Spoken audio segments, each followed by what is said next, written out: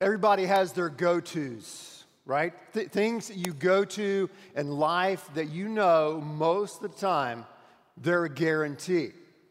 So when I was a young guy growing up, I have an older brother, Ed, who's 2 years older than me, and then a younger brother, Cliff, who's 9 years younger than I am. And Ed and I always had these go-tos. And our go-to was Iron Butterfly and The Wizard of Oz. Now you're wondering, what in the world are you talking about? Well, you see, growing up, before Cliff came along, BC, my brother Ed would aggravate me, and we would fight. I mean, that just happened every single day of my life growing up until Cliff was born in 1972, greatest day of my life. And so now I had someone who I could turn and bring the pain to. And sometimes I would team up with Ed, and guaranteed go-tos. Our goal was to make him cry. I know this is horrible, but work with me. This was many years ago. It was to make him cry. So a guarantee was Iron Butterfly for you young folks who don't know, Google them on YouTube today after church. Iron Butterfly was out of the psychedelic rock era in the late 60s. They had a song that's an epic song, has one of the best drum solos of all time. It's called In-A-Gadda-Da-Vida. And it starts off in this live version with a church organ, so it sounds like church music.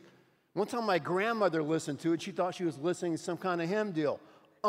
So it transitions from the church music to I mean, it scares me today. It does. Automatic. Cliff, my little brother, breakdown. Another one was The Wizard of Oz. Made in 1939. That movie's almost a century old, but there's so much fear in that movie. Just the mention of the Wicked Witch with the green face and the hat and those weird-looking monkeys that rode those brooms, right? Just mentioning The Wizard of Oz to my little brother. Guaranteed go-to. But in that movie, The Wizard of Oz, in case you haven't seen it, there's an iconic moment in that film where Dorothy, the little girl from Kansas, and her cute little dog Toto are trying to make their way through the woods. And they have this refrain that they keep repeating over and over again. Some of you may remember it. Remember lions and tigers and bears. Oh my, lions and tigers and bears. Oh my, lions and tigers and bears. And they just stop thinking that we could encounter one of these creatures at any time. And the fear started to grow and grow and grow. And I think really it's in our life and our world today where we live, there are obvious things to be afraid of. There are obvious things that instill fear into our life, right? At work, at home, at school, there are the lions and the tigers and the bears. These obvious things in life that instill fear into us. But then there are the things that lie beneath the surface. They're the things that we can't see at first that I want to call unseen threats. And today we're going to look at not lions and tigers and bears, oh my, the obvious. We're going to look at something that is unseen, that many times can creep into our lives. It can creep into our job. It can creep into our families and relationships and wreak tremendous havoc and turmoil. So what do we do about them? And what is this unseen threat we're going to look at? Well, today we start our second installment, if you would, on our study of the book of 1 Corinthians. We're calling this study First Houstonians because it's so relevant. Corinth, the city many years ago in Houston, are so similar to both port cities, one on the Mediterranean Sea, we're on the Gulf of Mexico. They're both cosmopolitan international cities, both very diverse religiously, ethnically. So there's a really an interesting Houston-Corinth connection. So we're studying this book. We'll be in this book for many, many Sundays, and I am stoked about getting into Corinthians because it is, I think, one of the most relevant and practical books that we could study right now. And also, it contains several epic chapters in the Bible. Some of the most quoted chapters in the Bible come out of 1 Corinthians. And as we go on through this, we'll see that probably one of the most important intellectual and historical chapters in all of Christianity is also in 1 Corinthians. So, boom, here we are in 1 Corinthians. We're just getting started today, but there's a lot here for us. Let's dive into it, and let's unearth this unseen threat straight away. 1 Corinthians chapter number 1. 1 Corinthians chapter 1. It's in the New Testament. If you didn't bring a Bible, you can look right there on the slides and you will see it pop up magically. 1 Corinthians chapter 1, verse 10. Paul is writing this book. Paul is writing to a church in Corinth, a church that he founded, I think, about 3 years before he wrote this letter. And he spent over a year and a half in Corinth. So this is a very important church plant from him. Corinth was the jewel of the Roman Empire. And so Paul was adamant about starting and founding a very strong church. But as we unpack and get into this book, we'll see that there were many, many, many, many problems within Corinth. The very powerful pagan culture of the Romans and the Corinthians were seeping its way into this early church. So Paul's having to push back. And here in verse 10, he talks about this unseen threat. Check it out. He says, I appeal to you, brothers and sisters. I appeal to you, brothers and sisters, in the name of our Lord Jesus Christ, that all of you agree with one another in what you say and what you say, and that there be no divisions among you, but that you be perfectly united in mind and thought. My brothers and sisters, some from Chloe's household have informed me that there are quarrels among you. What I mean is this: one of you says, I follow Paul. Another says, I follow Apollos. Another says, I follow Cephas, which is another name for the Apostle Peter. Another says, I follow Christ. I love it when Paul gets sarcastic. Just love it. Here we go. He goes, is Christ divided? Was Paul crucified for you? Were you baptized in the name of Paul? I thank God I did not baptize any of you except Crispus and Gaius, so no one can say that you were baptized in my name. Yes, I also baptized the household of Stephanas, and beyond that, I don't remember who I baptized, if anyone else. For Christ, he says, did not send me to baptize, but Christ sent him to do something else that we'll look at in a few minutes. But let's talk about that unseen threat. It probably popped out to you as it popped out to me. What is it? The unseen threat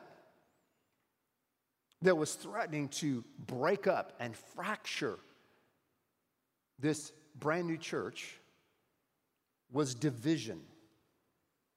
Division. They were divided into groups and factions and worshiping personality cults and all this stuff. They were divided.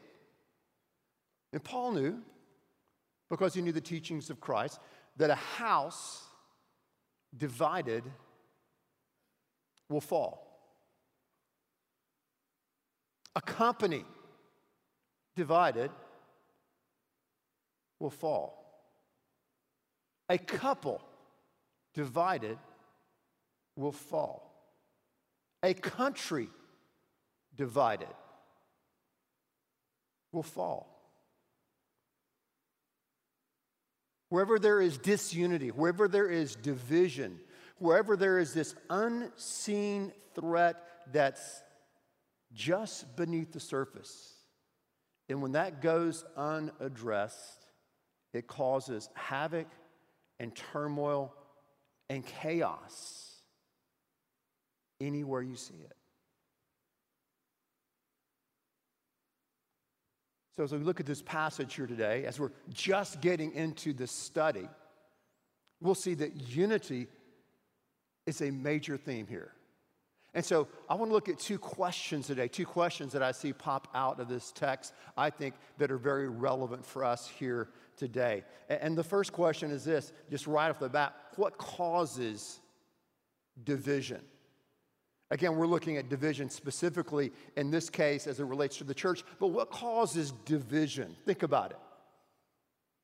A lot of things cause division. And one thing I know that causes division is what I call vision drift. Vision drift. You may have a fantastic mission statement. You may have a fantastic vision, and it's there on your team shirt, and it was there in the team building exercises you had. But if you start drifting away from your vision, from your mission statement, it will bring division within your group, your community, and your company. Oh, what else causes division? Leadership fatigue. Leadership fatigue. Leaders get tired of leading. Leaders get tired of serving. Leaders get tired of in living out and pursuing the vision that they have. They just get tired. They don't show up. They don't hold people accountable. They don't cause people to have goals and things that will reach them and that will unify them as a group. So, leadership fatigue. What's another one? Well, this is the one that Paul's really addressing here, that we're going to hit today. It's what I want to call pipeline arrogance. Not the pipeline a lot of you guys are thinking about and ladies are thinking about and worried about. A different kind of pipeline, okay? A pipeline that says, hey, I have got it all figured out. I have got a pipeline to God. I've got a pipeline to the truth, and my truth is the correct way to go. I've got it all figured out. That's what was happening here. People are dividing up. Said, hey, I've got the pipeline because I'm following Paul. Paul's the one who founded this church in Corinth. I'm following him. Someone else said, no, I'm following Apollos. Apollos was this brilliant intellectual who had this amazing conversion experience, and he was a very gifted orator and speaker, and many in Corinth said, oh, I'm going to follow Apollos. He has that direct pipeline to God and God's truth. Others said, I'm going to follow Peter. And some said, hey, I don't need anybody else. I just need me and Jesus. You ever heard that? I don't need the church. I don't need community. I don't need Paul, Apollos. It's just me and Christ alone, by ourselves. I've got this direct pipeline to him. So Paul's addressing this early on. And it's still a problem today, isn't it? I mean, we live in a culture that worships the cult of personality, whether it's in politics, whether it's in preaching in the church, whether it's in sports or what have you. We want to find that person. We want to find that group that has this pipeline to truth. Right? They found it. They really know how this gets done. They've really figured out God. They've really figured out Christ. And you've got to follow their way or the highway, right? What is this? Why are we drawn to this? I think it's because we just want to be special, right? We do. We want to be special. We want to be unique. We want to be better, right? I want to be better than you. I want to be smarter than you. I want to be more spiritual than you. I want to be richer than you or more powerful than you. It's just kind of endemic, isn't it, to the human condition? And now that I found this teacher, and now that I follow this particular leader, well, I've got it. And you don't.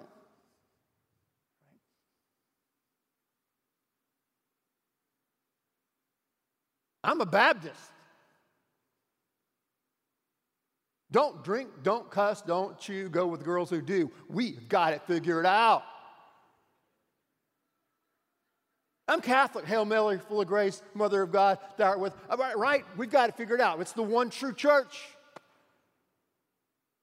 I'm a Methodist. We've got the methods down, the methods for sanctification. I'm Presbyterian. It's all predestined. I follow John Calvin. He is the one that's got it figured out. I'm charismatic. I speak in tongues. I heal people. I knock people over. We've got it all figured out. I've got it figured out. Right? Hey, listen. There's good and bad things about being a Christian for a long time. I've been a Christian for a long time. And I've been in almost every group that I said just then. Yeah. So I know that God speaks and God moves through different groups of people, through different teachers and leaders. But when we think, hey, we've got the corner of the market, we've got this pipeline, this direct teaching from God, and everyone else doesn't get it, that's not what Christianity is ever taught. It's ever taught. Now, we don't have time to get into this today, but there's a core of essential beliefs. There's an orthodoxy with a small o, if you would, that's been passed down to us. It's been preserved through the centuries and the millennia that unifies us. But when we get separated and we think, we've got it, I follow this celebrity preacher, I follow this celebrity teacher, I read them, I do this. We start dividing each other. It's pride, isn't it? Right? It's just pride. Ego edging God out. God doesn't want us to live there. He doesn't want us to live there. What does he want? It brings up the second question, right? What brings unity? We talk about division, that's the unseen enemy, the unseen threat, but what brings unity? Look at the rest of 1 Corinthians chapter 1, verse 17. He said, Christ did not send me to baptize. Paul baptized, but that wasn't primary. What's primary? Here it is. He said, but to preach, which means proclaim the gospel, the good news, not with wisdom and eloquence. We'll come back to that in a few weeks. Lest the cross of Christ be emptied of its power. What brings unity? Purpose. Purpose brings unity. Getting back to the why we exist, why God came down to us in Christ, why has he given us this good news, this gospel about what he has done for us in Christ? Why is he desiring to build his church? So Paul says it's this purpose that will unify. Pride breeds division, but purpose brings unity. Pride, I've got it. He's got it, she's got it, we've got it all figured out. We have this special, that just breeds division. Purpose, the gospel, proclaiming this good news, applying this good news about what God has done for us in Christ. That's what brings unity. It brings unity. Now, I look at our church, at Second Baptist Church, and we're a real motley crew. That's just not a good name for a rock band, but it's just good. Motley means diverse, right? We're a diverse group. And there's no perfect church. None. And my dad said this for years. If you find a perfect church, don't join it because you'll mess it up. Right? We're all imperfect people. As someone said years ago, the church is a hospital for sinners and not a country club for saints.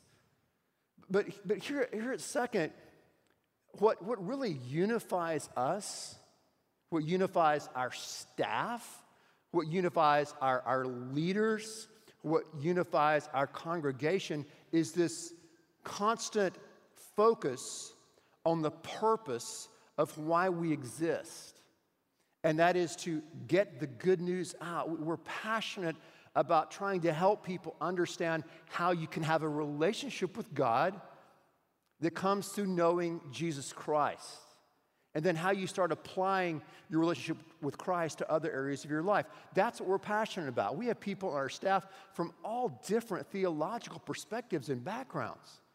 People in our church community from all different theological and even religious backgrounds, and educational backgrounds, and ethnic backgrounds, and political backgrounds, you name it. How do we unify in such diversity? We unify over purpose. Our purpose is to get the good news of Jesus Christ out in a way that people can connect with God. And part of that purpose, too, flowing out of that is not just, hey, you need to come to know God, you need the good news. No, we want to get people plugged into a community. Plugged into a community. One of the ways we do that, there are many ways, but the primary way is through our Bible study classes, or we call them Sunday school classes if you want to go really old school. But basically, they're community groups that meet primarily on Sunday morning, some on Saturday night, some during the week. But that's where we build a sense of community. And then out of that, we're always trying to pursue Christ. And how do we obey Christ in all the areas of our life and make a difference and an impact in our work and our job and our school and our relationships? How does he permeate every area of our life? So that's what we're about. And that brings unity to our church and to our family in this particular body of Christ. Again, unity doesn't mean uniformity. Doesn't mean uniformity. Unity doesn't mean that you don't have disagreements with people. But unity means that you are unified in the purpose as to why God has placed us here at this time and in this way. What did Paul say? He said, listen, I want to teach the cross. The cross, the power and the mystery of the cross. What does the cross tell us? As we look at the cross, the power of the cross says these two things to us that seem paradoxical, but it tells us this simultaneously. First of all, when we look at the cross, we go, wow, I really messed up. I've messed up. I've broken God's laws. I've done things that I'm ashamed of, that I'm guilty of. Because when I look at the cross, I see it's a sacrifice that Christ had to make for me. Therefore, I know that I'm messed up. At the same time, the cross tells me and tells you that you're also deeply loved. Deeply loved. That the God of the universe so desired to have a relationship with you that he would come into your world and this earth and take on your suffering and your guilt and your pain. That you could be forgiven and accepted and become a child of God and connected to his community. The cross says, yeah, I'm messed up and I have messed up. The cross also says, I am deeply loved and cherished by the God of the universe. So it gives us a sense of humility and a sense of boldness. It's the cross. Paul said, it's not about me. It's not about Apollos, as gifted as he is. It's not about Cephas, as bold as he is. It's not about having some a la carte relationship, with you and Jesus. No. It is about the cross, and it is about the community of men and women and young people who gather together to worship God and to be a part of his purposes on this earth.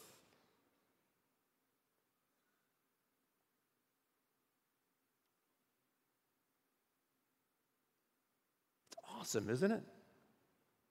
It's incredible.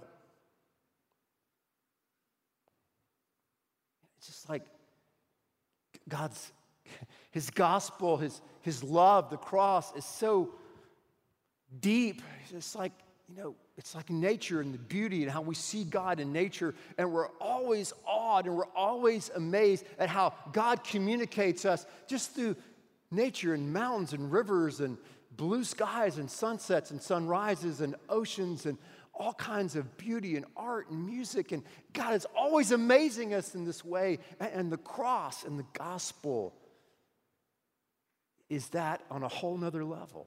Yeah, isn't it?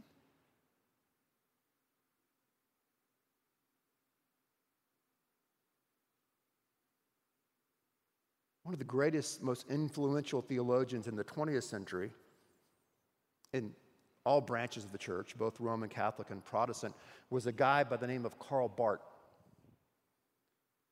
Brilliant, brilliant, brilliant, influential theologian. And he was at a press conference.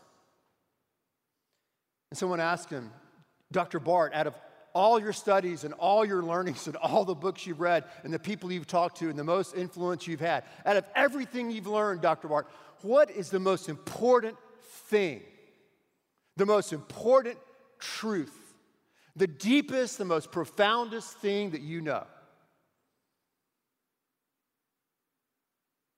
Dr. Barth said, Jesus loves me. This I know, for the Bible tells me so.